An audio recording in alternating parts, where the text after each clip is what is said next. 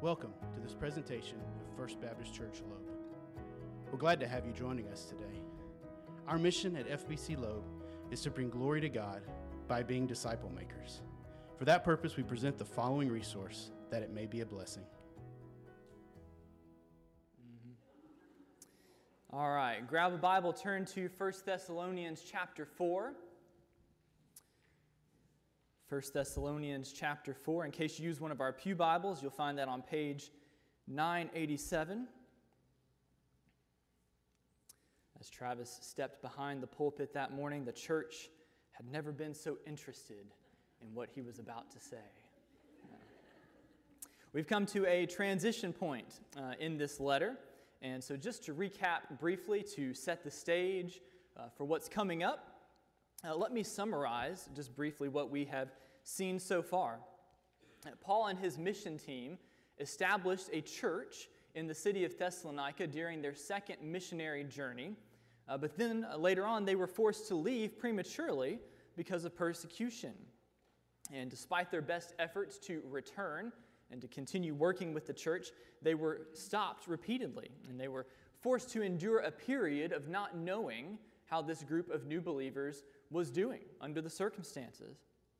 And so eventually Timothy was sent back to check on them, and he was able to spend some time continuing to teach them and developing permanent leadership for the church. And then he brought a report back to Paul, assuring him that the church was alive and well, but not without some areas where they needed to grow. And so in light of that report, Paul is writing this letter. And so far, he has spent time thanking God for the Thessalonians, for the way that they have responded to the gospel. He has taken time to explain why things have happened the way that they have in his absence. And now going forward, he's going to give them further instructions and address some of the areas where the church needs to make some adjustments. And as he begins this morning, we're going to be reminded of the call for believers to glorify God in their sexuality. And so we're in 1 Thessalonians chapter 4. We're going to begin with verse 1. Paul writes, "Finally then, brothers, we ask and urge you in the Lord Jesus, that just as you received from us how you ought to walk and to please God, just as you are doing, that you do so more and more. For you know what instructions we gave you through the Lord Jesus." And so as we move into chapter 4, Paul begins by calling the Thessalonians to continued obedience in their lifestyles. He says, "Finally then, brothers, we ask and urge you in the Lord Jesus, that as you received from us how you ought to walk and to please God, just as you're doing, that you do so more and more." And there's a seriousness to Paul's words here. Right? He doesn't simply ask them to do this. He doesn't just urge them to do this. He asks and urges them to do this. And that combination of terms serves to highlight the importance of what he's saying. And as he often does, Paul uses the metaphor of walking to refer to the way that we live our lives. And so this second part of the letter is going to be devoted to Paul working and to get the Thessalonians to understand the importance of living in a way that pleases God by obeying His commandments. And there are a number of aspects to this first section that we need to see in order to set the stage for understanding the rest of the letter properly. And so first of all, we need to see that Paul emphasizes that these words are ultimately from the Lord. Right? In verse 1, he asks and urges them in the Lord, which is to say on behalf of the Lord. And then in verse 2, he reminds them of the instructions he gave them through the Lord, which is to say in the authority of the Lord. And so we're reminded that Jesus chose Paul to be his spokesman. And so what Paul says, Jesus says. Right? There's no tension between them. Right? So Paul reminds them of the teaching that he gave them during his ministry in Thessalonica, but the ultimate significance of these instructions are that they come from the Lord Himself. Secondly, we need to understand that obedience to these instructions is mandatory. Right? When Paul writes that believers ought to walk and to please God, the word ought more technically refers to something that is necessary.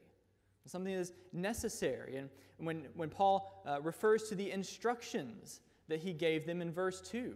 That word instructions is more technically orders or commands from a military context, where you're certainly expected to obey. All right? And so obedience is not optional. It is necessary, mandatory. And so this fits with a consistent theme that we've seen in the New Testament, which is that genuine faith in Jesus produces obedience. We are never perfect in this life by any means, but genuine Christians seek to follow Jesus. And on the other hand, someone who engages in ongoing, unrepentant sin indicates that they don't truly know the Lord. And so in light of that, the third thing that is important for us to see here is Paul affirming how the Thessalonians have already been obeying. He calls them to walk and to please God just as you are doing. And so from his time with them during his ministry in Thessalonica, and now from Timothy's report to him from his journey there, Paul can see that the Thessalonians are genuinely trying. Right? The Thessalonians have a genuine desire to follow the Lord that comes through in how they live. Again, they aren't perfect, but they are genuinely trying. And so Paul affirms the evidence of God's grace in their life. And finally, and in light of the previous three, Paul wants the Thessalonians to keep growing in their obedience. He asks and urges them that as they receive from him how they ought to walk and to please God, just as they are doing, that they do so more and more. Now, because we never reach perfection in this life, there's always room for us to improve. And so Paul calls on the Thessalonians to keep pushing in the depth and the consistency of their walk with the Lord. So the instructions that Paul is going to give moving forward ultimately come from the Lord himself. Right? Obedience to them is not optional, it's mandatory. And because the Thessalonians are already working in obedience in these things, Paul calls them to continue working them out more and more. And with this in mind, starting in verse 3, we're going to see how this applies to specific areas of our lives. And so we'll pick up again, beginning in verse 3. He writes, "For this is the will of God, your sanctification, that you abstain from sexual immorality, that each one of you know how to control his own body in holiness and honor, not in the passion of lust like the Gentiles who do not know God, that no one transgress and wrong his brother in this matter, because the Lord is an avenger in all these things, as we told you beforehand and solemnly warned you. For God has not called us for impurity, but in holiness. Therefore, whoever disregards this disregards not man, but God, who gives his Holy Spirit to you." So picking up again in verse 3, Paul elaborates on his point. And he writes, "For this is the will of God, your sanctification." Now, last week we talked about the concept of holiness, and we saw that for something or someone to be holy means that it is set apart for God and for exclusive use for his purposes. Right? And the idea of sanctification is directly related to that. Sanctification is the process of being made holy as we gradually become more and more like Jesus in our attitudes and our actions. Right? Sanctification is the process of being made holy, the process of being set apart exclusively for God and for his purposes. And Paul says that sanctification is God's will for our lives. Now, typically when we think of God's will for our lives, we're thinking about major life decisions that we're trying to make. And so, where should I go to college? And who should I marry? Or what job should I pursue? Things like that. And certainly all of those questions have answers, but what we see here is that underlying all of those situations, God's will for our lives is that we become increasingly more like Jesus. So anytime, any place, wherever you are, whatever you're doing, God's desire is for you to become more and more like Jesus. And that's not to say that all of the other concerns that we typically identify with questions of God's will, it's not to say those things are unimportant. It's just to say that our main concern, no matter what else happens, the main concern of our lives should be that we are actively becoming the people that God has called us to be. And then in the second half of verse 3, Paul moves to explaining how God's desire for our sanctification applies specifically to our sexuality. He says that you abstain from sexual immorality. And so to abstain from something means to avoid it, to not engage in it. And the term that we translate as sexual immorality is a broad term that refers to any sexual activity that takes place outside the boundaries of a man and a woman who are joined together within the covenant of marriage. Right? So the term that we translate as sexual immorality is referring to any kind of sexual activity that takes place outside the boundaries of one man and one woman who are joined together in the covenant of marriage. And so if you try to manipulate any part of that definition, then you come under the umbrella of sexual immorality. Everything from lustful thoughts in our hearts to fornication to homosexuality, so on and so forth. Anything adultery that happens outside. In other words, if something is happening outside of these parameters, then it shouldn't be happening. Right? And so the implication is that sexual immorality is opposed to sanctification. Right? We can't be actively engaged in sexual immorality and also be devoted to God's purposes at the same time. Right? As our Creator, God has designed our bodies and our minds and our emotions to work in certain ways. And it's important that we use them in line with His design. And when we do, we honor His purpose for our lives. And when we don't, we rebel against His purpose. And obviously, you can't do both of those things at the same time.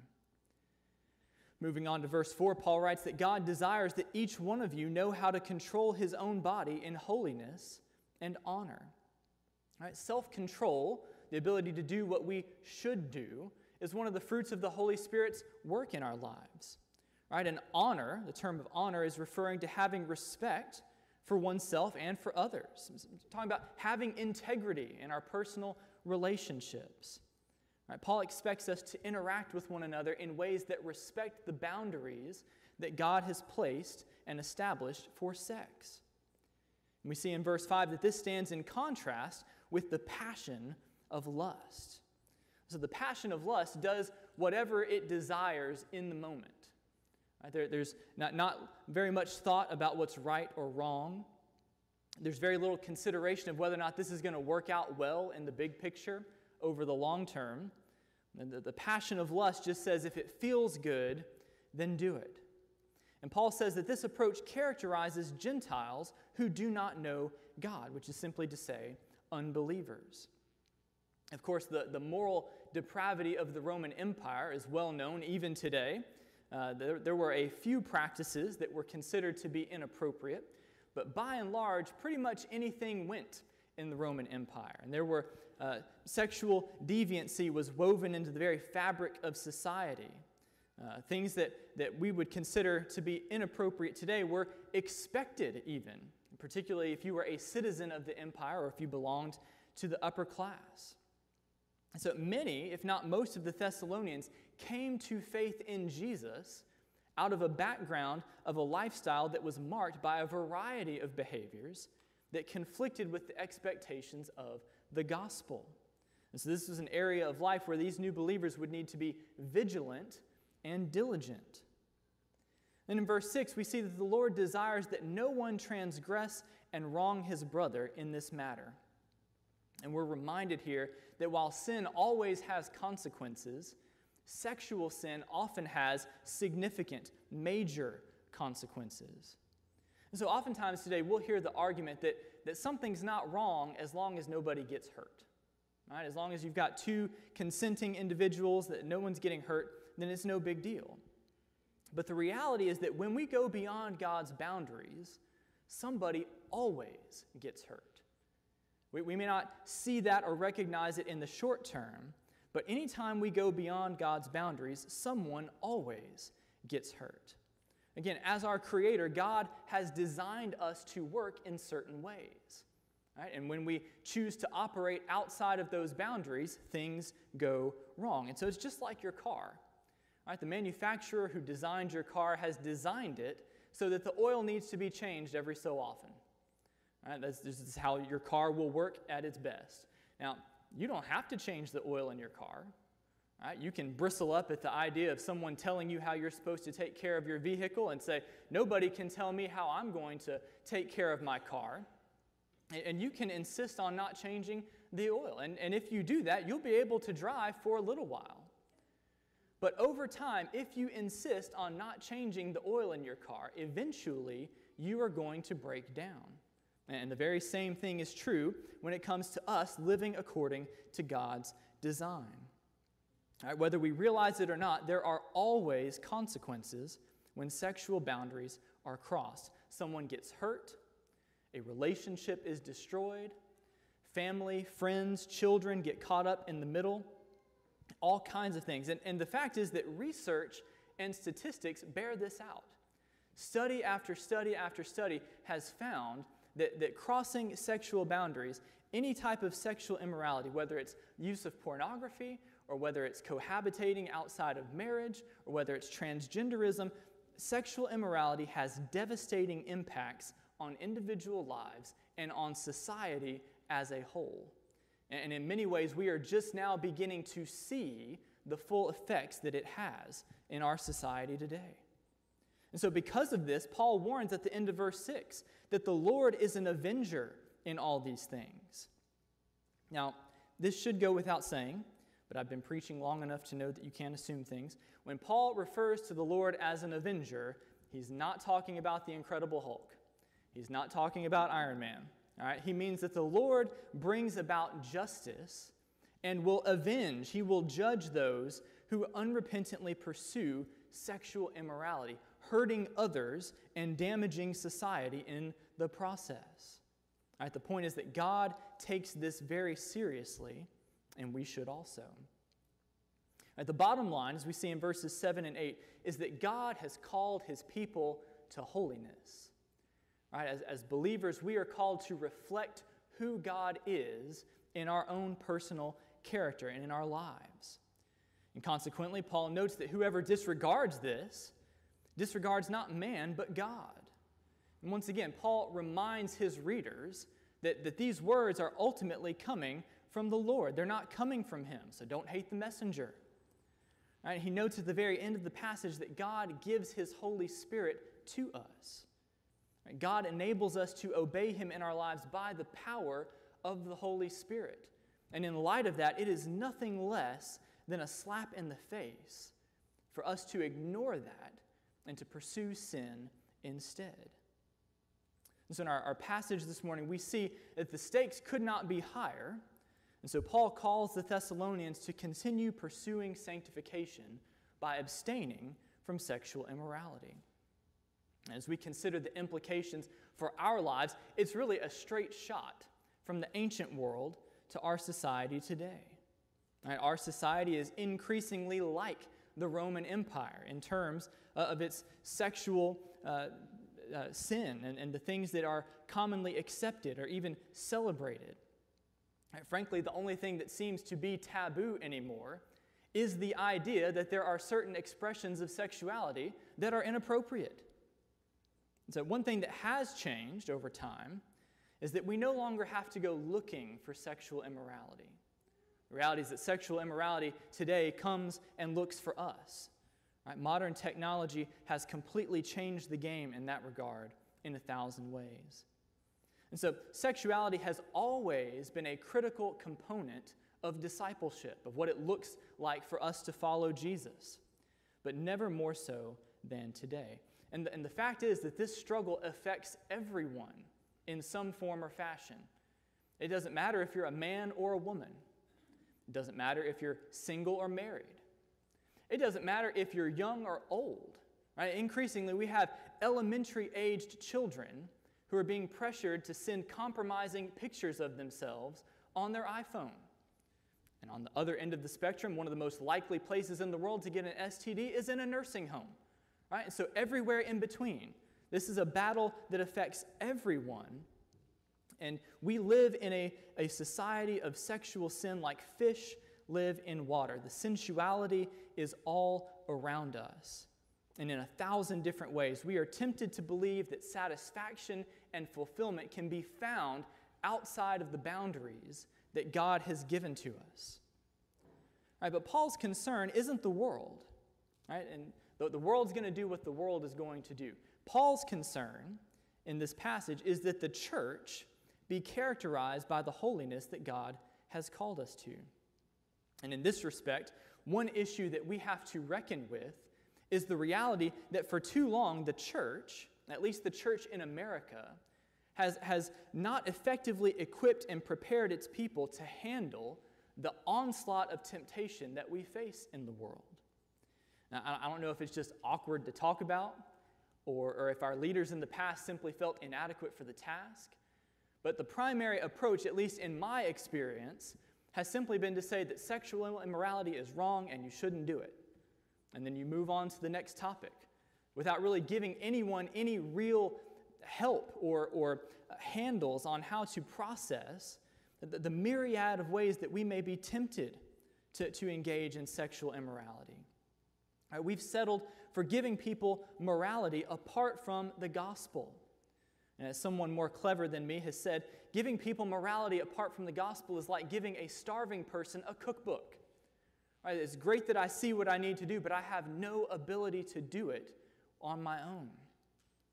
Right, and so on top of that, we've created this church culture where if someone is stuck in sexual immorality, then they either suffer in silence or they risk feeling shamed for being such a loser.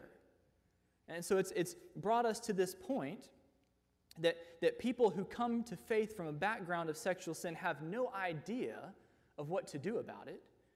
And even people who grow up in church their entire lives are woefully unprepared to face the challenges that we have of sexual temptation in the world. I don't think you have to be a theological rocket scientist to realize that this is not an effective way to approach discipleship. And we have to change that. And so where do we go from here? Well, I think there are two things that we need to do. First of all, we need to continue telling the truth. We need to continue telling the truth. In the midst of a culture where just about anything goes, we have to be upfront about the truth that God has created our bodies to work in certain ways, and that our bodies do not belong to us to do whatever we want, and we are responsible for living according to God's design, and that life works best when we do that. We have to continue to be honest. We can't compromise the truth. But secondly, we need to cultivate an environment of grace. One of my very favorite sayings when it comes to repentance, whatever kind of sin that we're talking about, is that it's okay to not be okay. It's just not okay to stay there. It's okay to not be okay, but it's not okay to stay there. On the one hand, it's okay to not be okay. We should expect people to struggle with sin. We all do. Right? We are all naturally sinners. This should not be a surprise. Right? The reason that Jesus came and died for us on the cross is because every single one of us is in need of redemption and restoration. And so if you find yourself stuck in some way, it's okay. Everybody is. It's okay to not be okay. But on the other hand, it's not okay to stay there. As we see in our text this morning, the Lord calls his people to holiness, to submit ourselves to his design. And so we have to pursue obedience in life. Again, it is not optional. And so if you're here this morning and you're stuck in some form of sexual sin, my hope, my sincere hope, is that you do not feel personally attacked in some way, because that's not what this is about. That's not what this is about at all.